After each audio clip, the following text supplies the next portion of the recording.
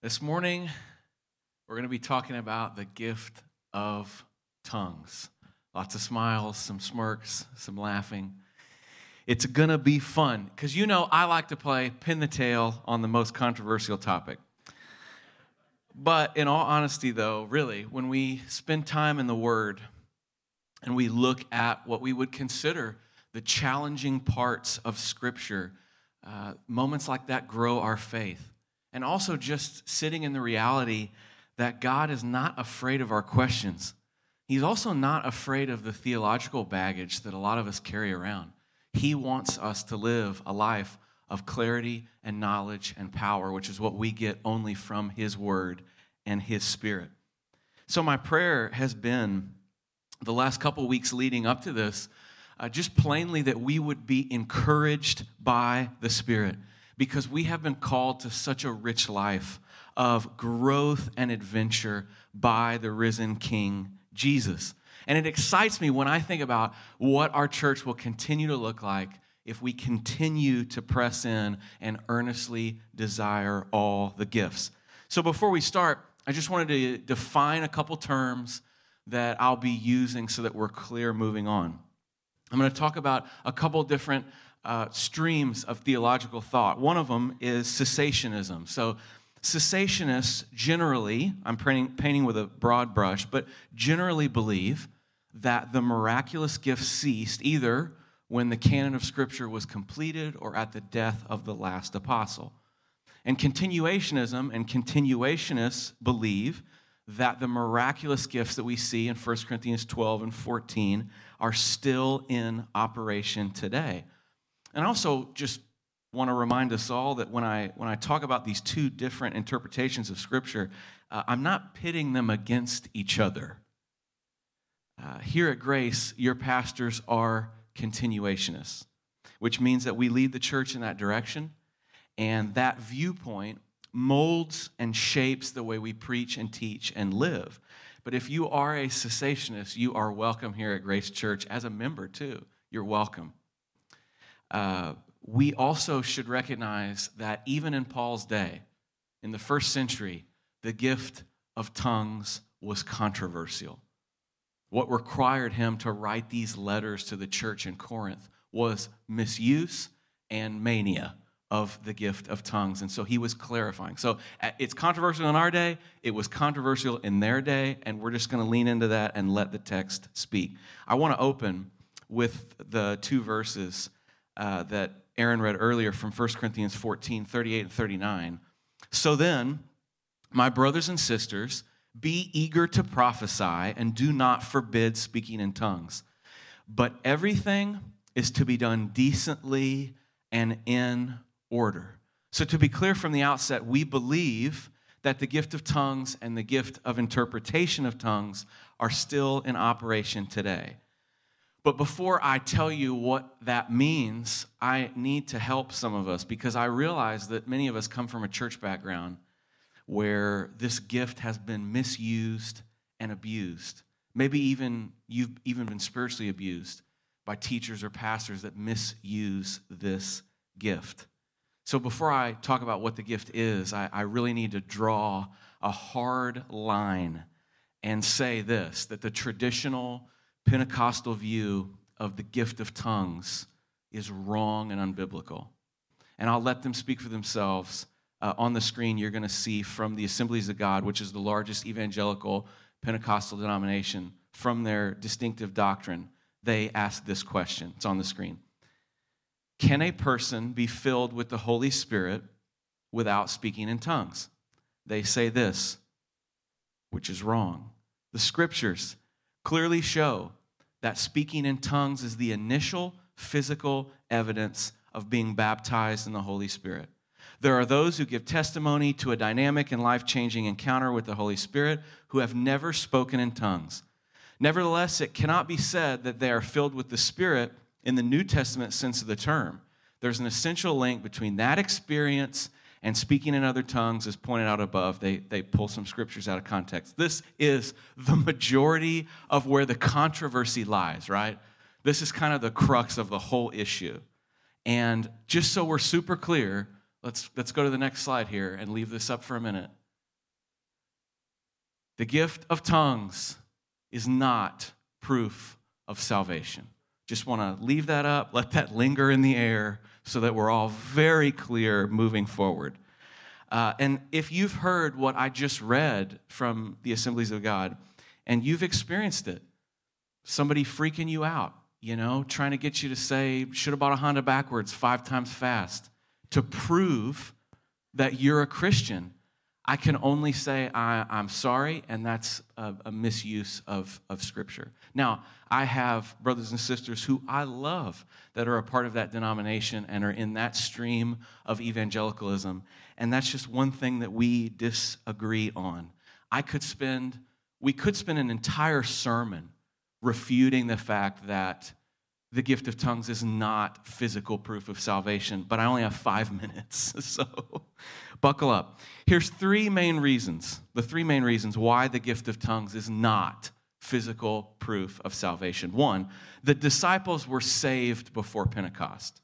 So they were born again long before Pentecost, probably long before Jesus breathed on them in John 20. Jesus said in John 6, "No one can come to me unless the Father who sent me draws him." So the disciples certainly had come to Jesus and were following him, even though their understanding of him was growing as the Messiah and the Son of God. But certainly when Peter said to Jesus, "You are the Christ, the Son of the living God," that's evidence of some kind of regenerating work inside of Peter. And Jesus said to him, "Flesh and blood has not revealed this to you, but my Father who is in heaven." That's salvation.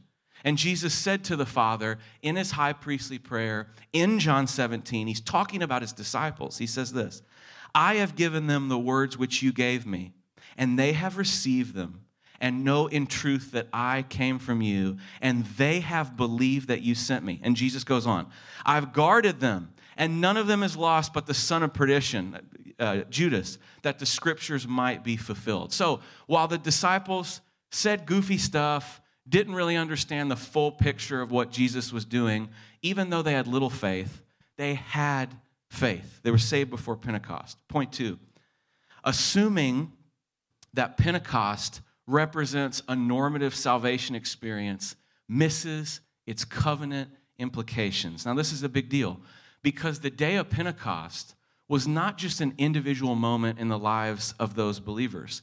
This is the full transition from the old covenant to the new covenant. So the experience that they had that day is not a normative, salvific experience.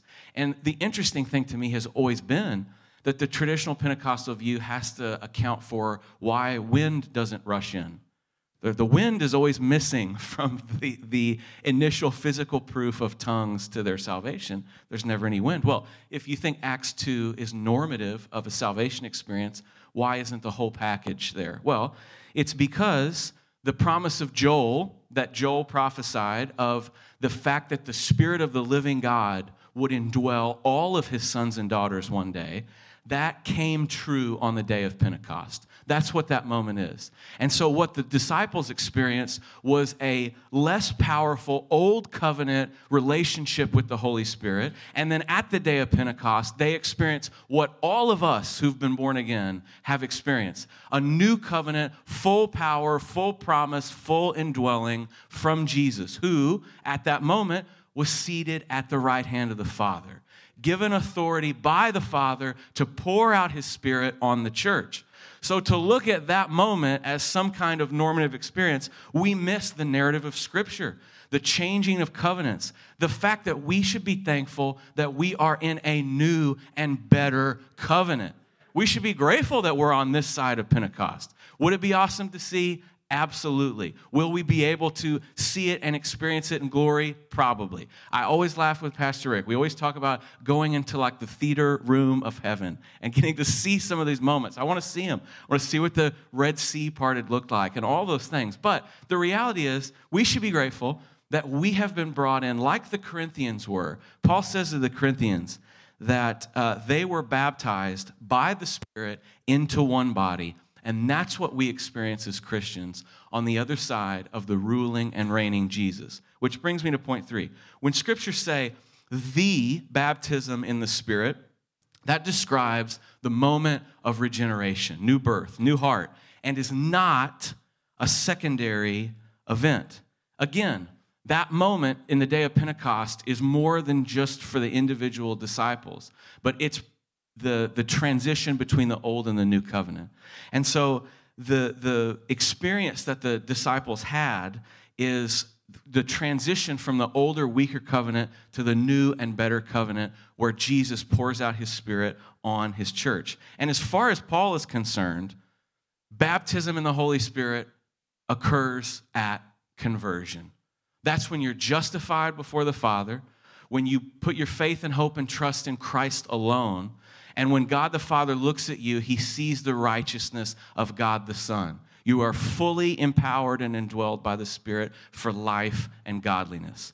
Now, that we've wrapped our heads around that, though, we still do believe that there are secondary and empowering and filling moments of us and the Spirit in the life of the Christian. This is the basis of the spiritual gifts.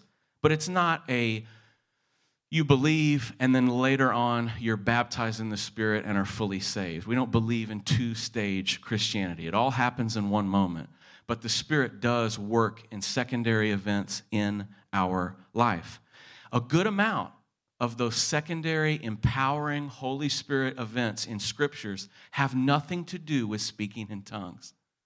So if you have that weight of, if you come from that kind of background and you're like, man, I don't know if we're really a Spirit-filled church because I don't hear anybody talking about speaking in tongues, that simply cannot be a barometer for whether or not this church is Spirit-filled. Because when you look at the Gospels and the book of Acts, I'll give you some examples. The Scriptures say Jesus has an empowering moment with the Spirit in Luke 4. What does he do? He doesn't speak in tongues.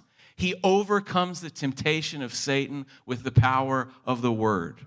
You see another moment when Jesus gets off the boat, returns to Galilee. He's empowered. Scriptures say he's empowered by the Spirit. What does he do? He casts out demons, he heals people, and he teaches with power. And then you see other occurrences. Elizabeth, filled with the Holy Spirit, she blesses Mary and says a good word over her.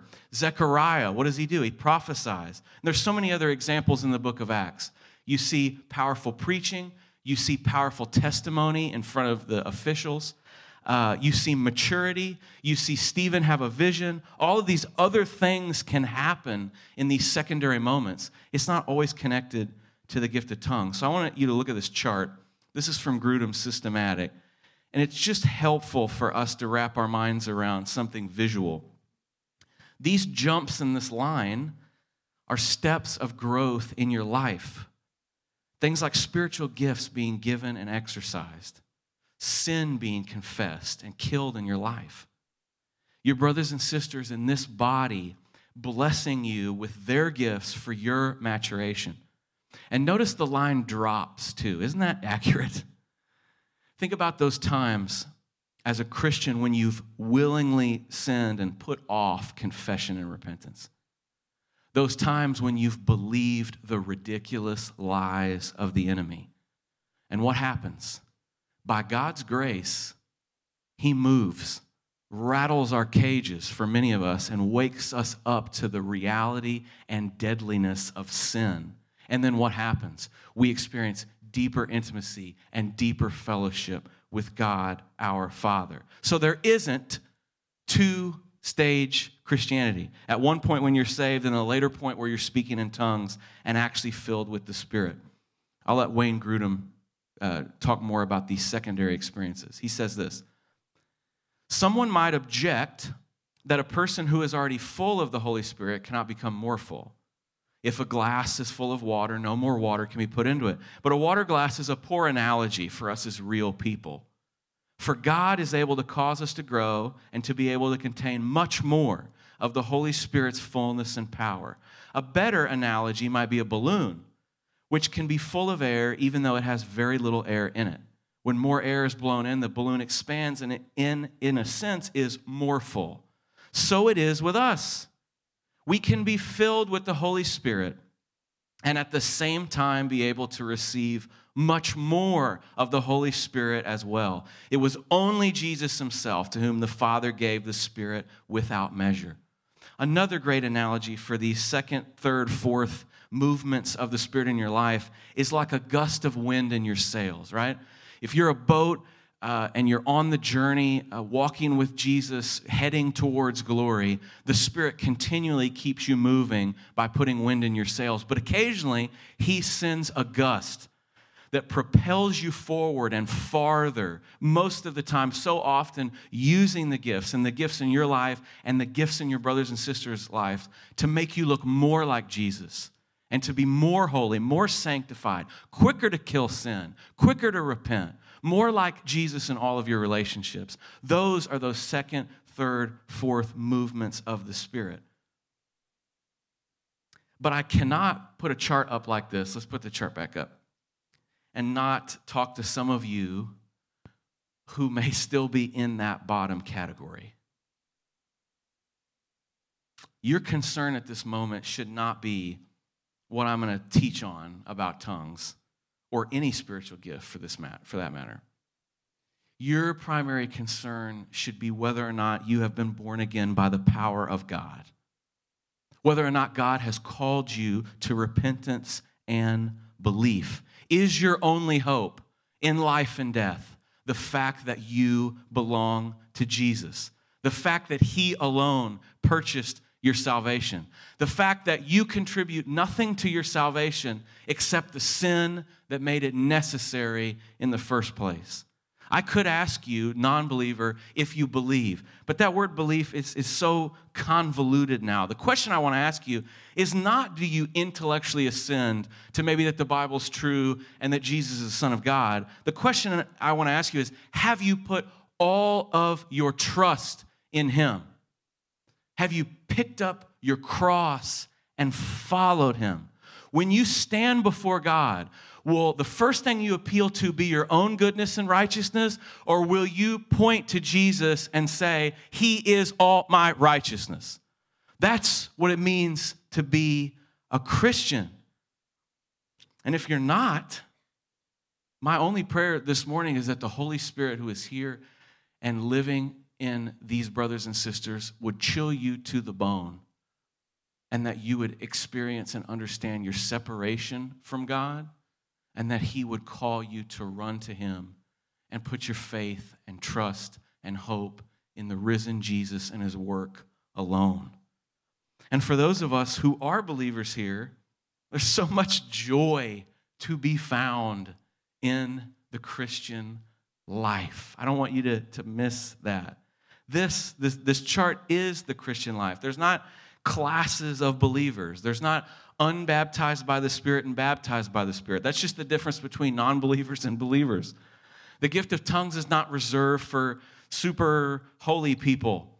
Every born-again Christian in this room has or will be given a gift by the Holy Spirit. That's just what a plain reading of the New Testament teaches us. And that's incredible. That's what we so often miss in so many places, is that we live a supernatural life empowered by the Spirit. That's the life that we're called to live. So if you feel like you're stuck in some kind of monotonous, religious blah, welcome to Grace. And I hope and I pray that you experience the fullness of the Spirit's power for your maturation and for mine, for your blessing and for my blessing, that we leave each week and we go about our week and we show up to events and we continue over time to look more and more like Jesus. And also let me encourage you that I have seen the gifts operating in this church over the last year, without a doubt. We have seen people miraculously healed. We have seen demon-oppressed people delivered. We have seen the gift of discerning of spirits used. We have seen the gift of prophecy used to deliver hope and peace, and also sometimes conviction and repentance. Why? Because Jesus is ruling and reigning, and he is right now putting all of his enemies and all of our enemies under his feet. And the Father still loves his children, and he still pours out good gifts on them. And the Spirit is still working in power and still empowering us for all life and godliness and sanctification.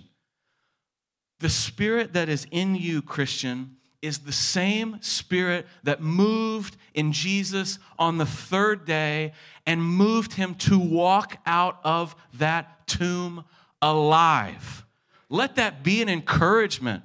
The weak, hopeless, blah Christianity is disgusting. Let's not be involved in that brand, okay? Let's realize the power that the Spirit gives us. It's not for our own building up. It's for the building up of each other. Paul says it over and over again. If you're exercising a spiritual gift and it's not leading to unity, peace, and maturity in Jesus, stop. But if you're exercising a gift and it is leading to our unity and our maturity and us looking more like Jesus, let's ask God for more of it. So we're going to go, that was a long intro, but we're actually going to get into 1 Corinthians 14 now. So flip to 1 Corinthians 14 with me. We're going to use Wayne Grudem's definition of speaking in tongues to help us unpack what's happening in the text. He says this: speaking in tongues is prayer or praise spoken in syllables, not understood by the speaker. Now, if we go back to, we talked a lot about Pentecost because that's important in understanding the gift of tongues, but if we go back to Acts 2 and we look at what the disciples were actually saying when they were speaking in tongues, the word says that they were praising God and telling of the mighty works of God. So to be very clear in that moment, they were not preaching in tongues. When Peter stood up, he was probably speaking Greek or Aramaic or went back and forth between the two when he addressed the crowd. They were not prophesying in tongues. They were worshiping God in various tongues of the people that were gathered there. So first point, you notice, those were real human languages. The people who were there understood them. They were languages where they were from. At the time, it was a time of a feast, so there were Jews from all over the Near East, from all these different regions, and they were each hearing different disciples praising God in their tongue. Peter gets up, shares the gospel, call to repentance and belief. 3,000 of them were added to the church that day and baptized. That's a full day of baptizing people. Like, I'm thinking about the math on that. You got 11 guys up there, and then there's some other disciples. That's a lot of people per day. So it's impressive. It's a unique event in the history of the church. I also want to just stop and say that specific miracle can still happen today. There are reports from missionaries in foreign places when they go out and they work, and there's a dialect in a certain region of their country that they don't understand, that they're able to, in that moment, miraculously converse with those people and share the gospel. Now, God does that. He doesn't always do that.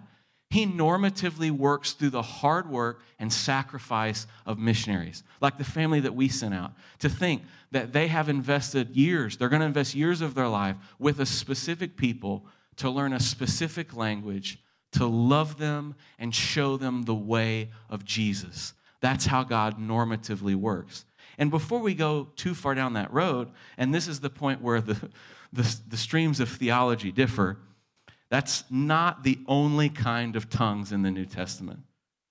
Real spoken human languages that the speaker doesn't understand or didn't know are not the only types of tongues in the New Testament. Now, this is a very common cessationist argument that we all need to understand.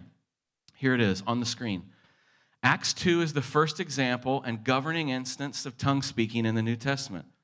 Because it was human languages and contemporary tongue speech is not, contemporary tongue speech is not biblical, but some form of psychological emotivism or nonsense gibberish. Now, the major problem with that argument is that nowhere in Scripture does it say that Acts 2 governs every instance of tongue speaking in the New Testament. You have to do a little bit of gymnastics and walking out on a branch to get to the point where that's clear. It's not clear. It's unclear. And if you turn to 1 Corinthians 14, you're going to see things that are not going on in Acts chapter 2. So here we are, 1 Corinthians 14:1. Pursue love and desire spiritual gifts, especially that you may prophesy. For the person who speaks in a tongue is not speaking to people but to God, since no one understands him. He speaks mysteries in the Spirit. On the other hand, the person who prophesies speaks to people for their strengthening, encouragement, and consolation. The person who speaks in a tongue builds himself up, but the one who prophesies builds up the church. I wish that you all spoke in tongues, but even more that you prophesied. The person who prophesies is greater than the person who speaks in tongues, unless he interprets so the church may be built up. So now, brothers and sisters, if I come to you speaking in tongues, how will I benefit you?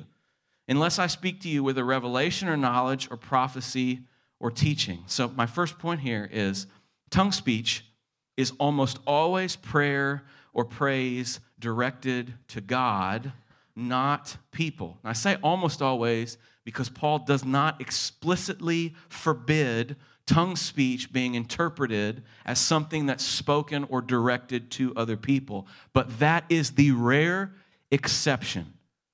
And just understanding this can alleviate a lot of our fear when we think about tongue speaking, because much of the unbiblical madness that we've seen around tongues in the last 100 years centers around people gathered in a congregation like this, and everybody's prophesying in tongues with no interpretation.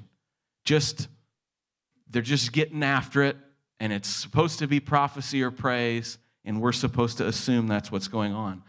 But public tongue speaking in the New Testament is almost always praise and worship directed towards God and interpreted for the edification of the body. So the first thing we got to be careful of is it's a huge mistake to conflate gifts and mix tongues and prophecies together. Paul doesn't do that. They're different things. Verse 7, even lifeless instruments that produce sounds, whether flute or harp, if they don't make a distinction in the notes, how will what is played on the flute or harp be recognized? In fact, if the bugle makes an unclear sound, who will prepare for battle? In the same way, unless you use your tongue for intelligible speech, how will what is spoken be known? For you will be speaking into the thin air. Go down to verse 13. Therefore, the person who speaks in a tongue should pray that he can interpret. For if I pray in a tongue, my spirit prays, but my understanding is unfruitful. What then?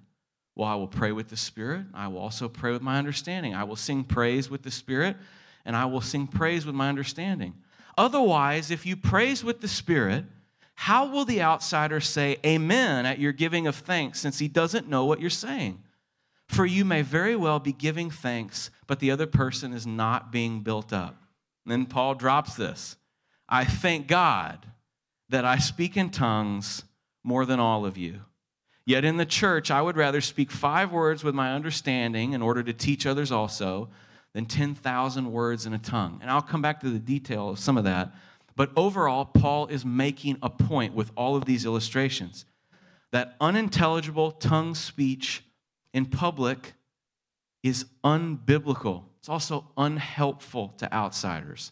You skip down to verse 22. He says this, speaking in tongues then is intended as a sign, not for believers, but for unbelievers. While prophecy is not for unbelievers, but for believers. If, therefore, the whole church assembles together and all are speaking in tongues, and people who are outsiders or unbelievers come in, will they not say that you are out of your minds? But if all are prophesying and some unbeliever or outsider comes in, he's convicted and is called to account. The secrets of his heart will be revealed, and as a result, he will fall face down and worship God, proclaiming God is really among you. This is a very confusing passage because the word translated here, sign, doesn't carry its positive or negative attribute that it has in the original language. So the word sign literally means sign of God's attitude. So what Paul is saying here, because he explains himself, he says this, tongues that are not understood are a negative sign for unbelievers, right? Because it causes confusion. But prophecy, on the other hand, is a positive sign for unbelievers because secrets are revealed and they know that God is living and active among you. And then Paul gives the guide rails for the use of tongues in a church. He says this, verse 26. What then, brothers and sisters? Whenever you come together, each one has a hymn, a teaching, a revelation, a tongue, or an interpretation. Everything is to be done for building up. And if anyone speaks in a tongue, there are to be only 2 or 3 at the most in turn, and let someone interpret. But if, this verse 28 is a big deal. But if there is no interpreter, that person is to keep silent in the church and speak to himself and to God. It's crystal clear that Paul is teaching that unintelligible, untranslated tongues should not be shared when the church gathers. Sam Storms puts it this way. He says this, do not permit uninterpreted tongue speech in church, for in doing so, you run the risk of communicating a negative sign to people that will only drive them away. If we continue in verse 29, 2 or 3 prophets should speak, and the others should evaluate. But if something has been revealed to another person sitting there, the first prophet should be silent. For you can all prophesy one by one so that everyone may learn and everyone may be encouraged. And the prophets' spirits are subject to the prophets. And verse 33, another big one. Since God is not a God of disorder, but of peace. So my third point here, did you notice that Paul said, but if there is no interpreter, that person is to keep silent in the church and speak to himself and to God. This means, very plainly, that tongues is a gift that the person can control. They can stop. They don't have to roll on the floor. The wheels don't have to come off the train for this gift to operate. Tongue speech is clearly self-controlled. This is another guide rail provided by Paul for our sake. And when it's ignored, look at what happens in maybe otherwise good, gospel-centered, charismatic movements. When you think about uncontrollable tongues, you may immediately think of like the arch heretic Benny Hinn and his YouTube clips, where it's just wild. There's 500 people, everybody's rolling on the floor. He's got his jacket off, hitting ladies in the face. It's the opposite of what verse 33 says. God is the God of order. That's just disordered chaos because he needs another vacation home. So, I probably shouldn't have said that. But my point in all of this is that the New Testament is not unclear on the guide rails for this gift, that it is a beautiful gift that it can build up and encourage the body. And I want you to hear my heart here because Matt and Rick and Ryan and I do everything we can in teaching and preaching and living and singing and praying to not quench the Spirit. I beg the Lord that people would come in and say what people said here in this letter that Paul describes. God is really among you. That they would see the gifts operating properly to edify the church and to glorify God and to not make it a show that's about us, but it's always a Christ-centered moment where we exalt the risen King who hasn't just gone off and sat down on a throne and ignores us, but still intercedes for us in prayer before the Father and still pours out gifts so that our lives can be improved and sanctified and we can actually grow together. That's what we pray. That's what I want people to see when they come in.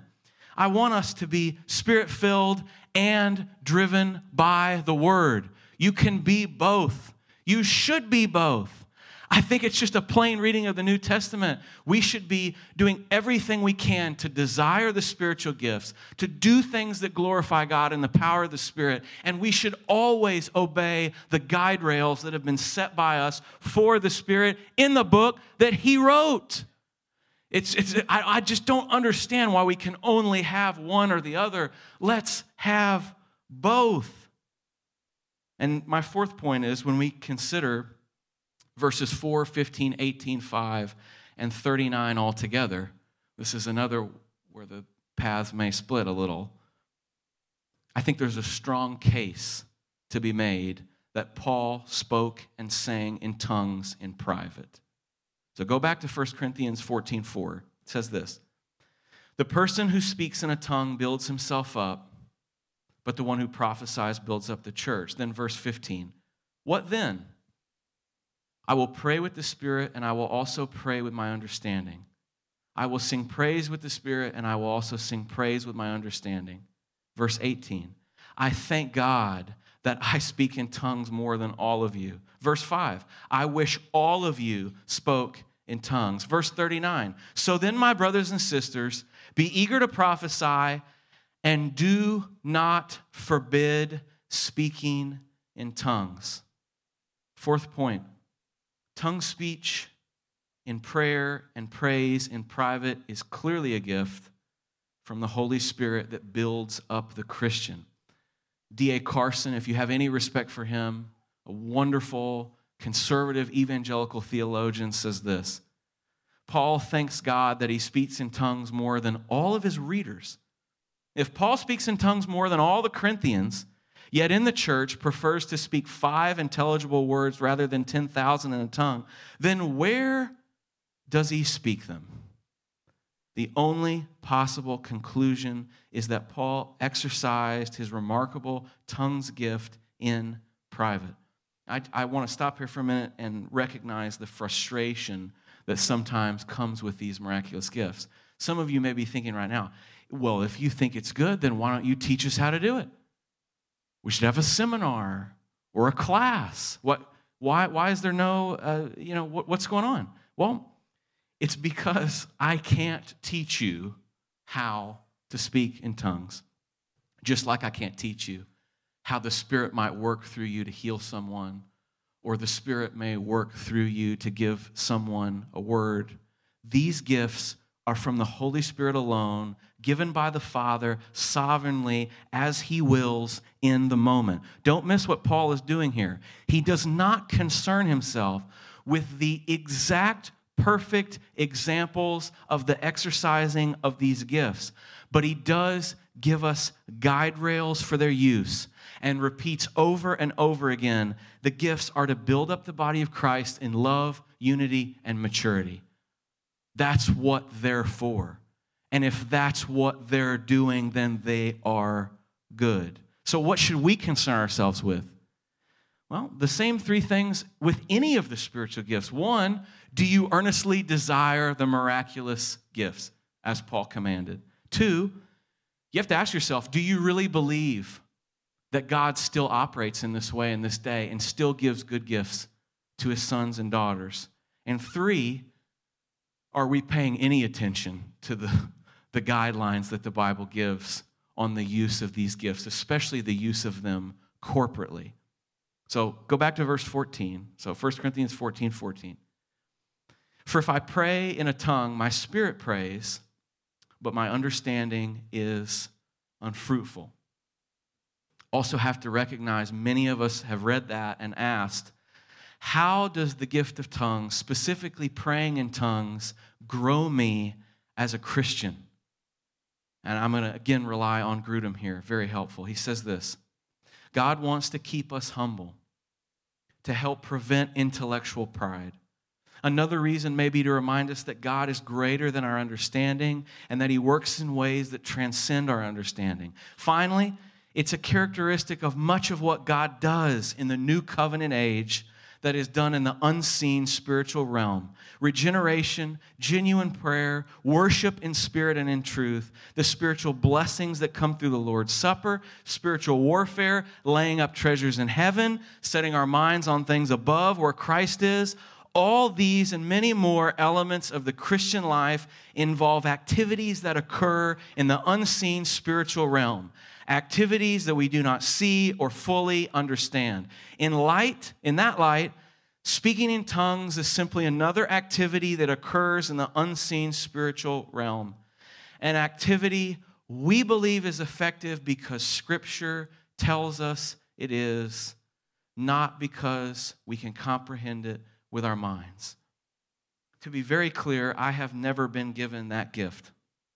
I've asked for it. I have not received it or have not received it yet. But if you want to know how to start, it's exactly the same as all the other spiritual gifts. God alone decides who he will bless with it and when he will bless them with it. And we have brothers and sisters in here this morning who enjoy that spiritual gift. And I asked some of them to help me understand their experience with speaking in tongues in prayer.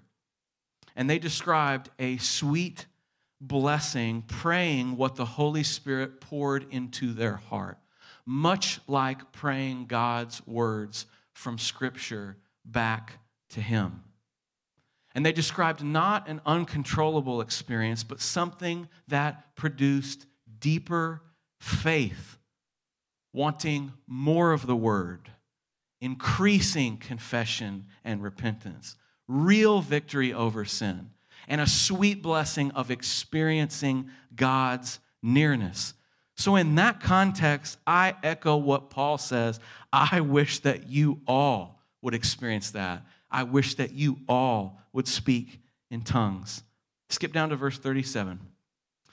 If anyone thinks he's a prophet or spiritual, he should recognize that what I write to you is the Lord's command.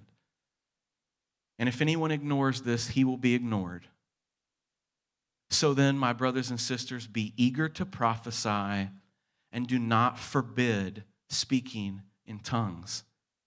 But everything is to be done decently and in order. So if you're like me, and you're from primarily a cessationist background, which I am, I went to Liberty University, that's like the pinnacle of cessationism. They love it there. And I read a lot of books about it and did a lot of studying there. And I love my time there. It was a great school. But I came out of that an ardent John MacArthur type cessationist. And what has changed in me is not experiencing things, but a deeper desire to understand the way the New Testament is written and what God says about these gifts. And I'm no Greek expert by any measure, but there's no other way to translate the end of 1 Corinthians 14. Paul says, do not forbid it.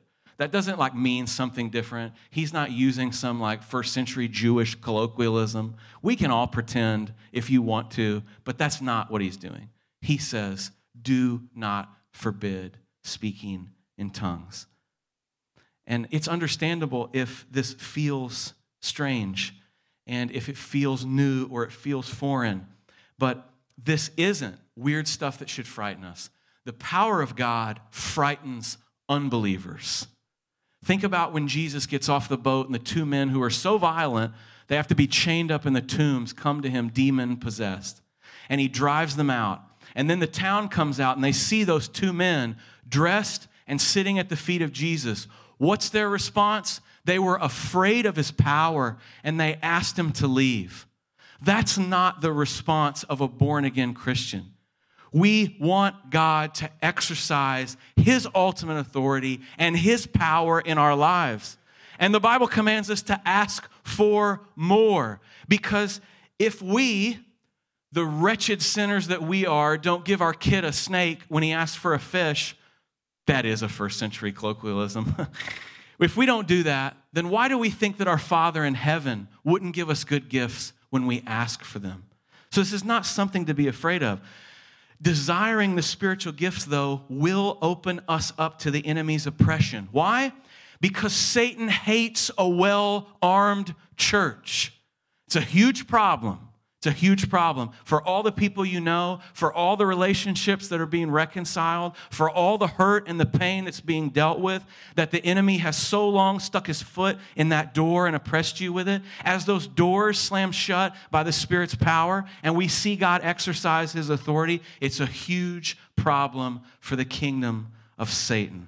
But the good news is that he who is in us is infinitely greater and infinitely more powerful than the prince of this world. Satan is on a leash, but our God is not. And so as we beg God to save our children, we shouldn't be surprised when He does. And as we beg God to heal the brokenhearted and the downtrodden and the sick, we shouldn't be surprised when He extends His healing hand. When we ask God for wisdom, like we just finished James, we're commanded to ask God for wisdom because we don't have it. We shouldn't be surprised when He responds with gifts of prophecy and words for our brothers and sisters that continue to push us to look more and more like our risen King. And we shouldn't be surprised if we begin to ask for the gift of tongues, that we begin to hear about our brothers and sisters experiencing that gift. We aren't left out in the cold. We have guide rails for what should happen in a corporate gathering. I've explained to you what the beautiful gift of tongues is in prayer and singing in private. It's nothing to be afraid of. It's not. And if you're still a little not on board, we're not passing out snakes next week. I'm not going to hand you a tambourine. Just so you know, I hate to make an appeal from the pulpit for the music team. But if you can play the tambourine and you have any kind of rhythm, you're welcome to have one. I just always worry the people who are most excited about it have the least rhythm, right? It seems to always be like a 1-to-1 ratio. So if you're really excited about it and you're also very rhythmic, please, you're welcome to bring one. My whole point in all of this is, Are we as Christians more formed by certain interpretations of Scripture than by Scripture itself? Or are we more formed by what we think is a normative church experience in 2022 in the United States than what the New Testament commands us to do? I can't answer that question for you. Answering that question for me has led to becoming a continuationist and embracing these gifts and living in spirit and in truth. And so we're going to do what Paul commands us. We're not going to quench the Spirit. We're not going to forbid speaking in tongues. But we're also going to do it decently and in order because God is the God of peace, not chaos. Let's pray together. Father, we bless your name. You, the eternal one, forever Father, Son, and Spirit in perfect unity and love. Father, you have always loved the Son. Jesus, you have always loved the Father. Spirit, you have always loved the Father and the Son. We marvel at the incomprehensible eternality of the King that we cry out to. And then we marvel at the gospel that you, Jesus, the eternal Son, became a baby, a weak, fragile human, not to come here and condemn us, but to come here and die for us, keeping the law perfectly and dying in the place of your people. And Spirit, we praise you. We praise you that we experience the new covenant. That as Joel saw when God, you gave him a vision that God himself would dwell in every son and daughter one day. We live in the reality of that covenant. Blood bought, Spirit sealed, and we praise you. And Jesus, we pray to you not as just a shepherd in a field during your earthly ministry, but we pray to you right now as you are the King seated on the throne with all authority, putting all things under your feet at this very moment, trampling the enemy in foreign places with the good news of the gospel, setting free the demonically oppressed, the people who believe the lies of the enemy. You are making all things new. And so we beg you in this moment, I beg you in this moment on behalf of these sweet people, may you give us good gifts. May we be able to minister in power, in spirit, and in truth, obeying what you've clearly laid out in Scripture, but then also leaning into some of the things that we don't fully understand. Not because we want a spiritual high or we're seeking an experience, but because we know you work in the unseen. That's where you operate.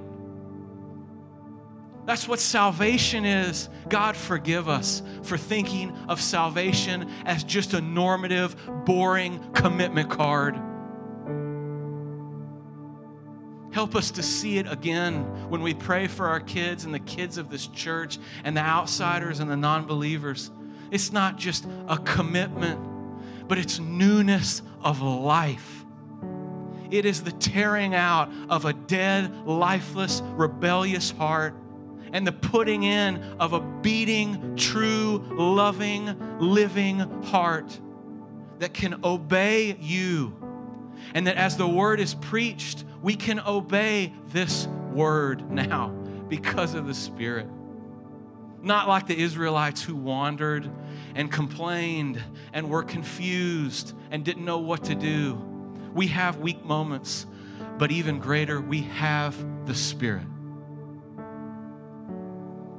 So give us these good gifts, Lord. We thank you for giving us 14 months. You've kept our hearts beating to hear about these things. Make us uncomfortable.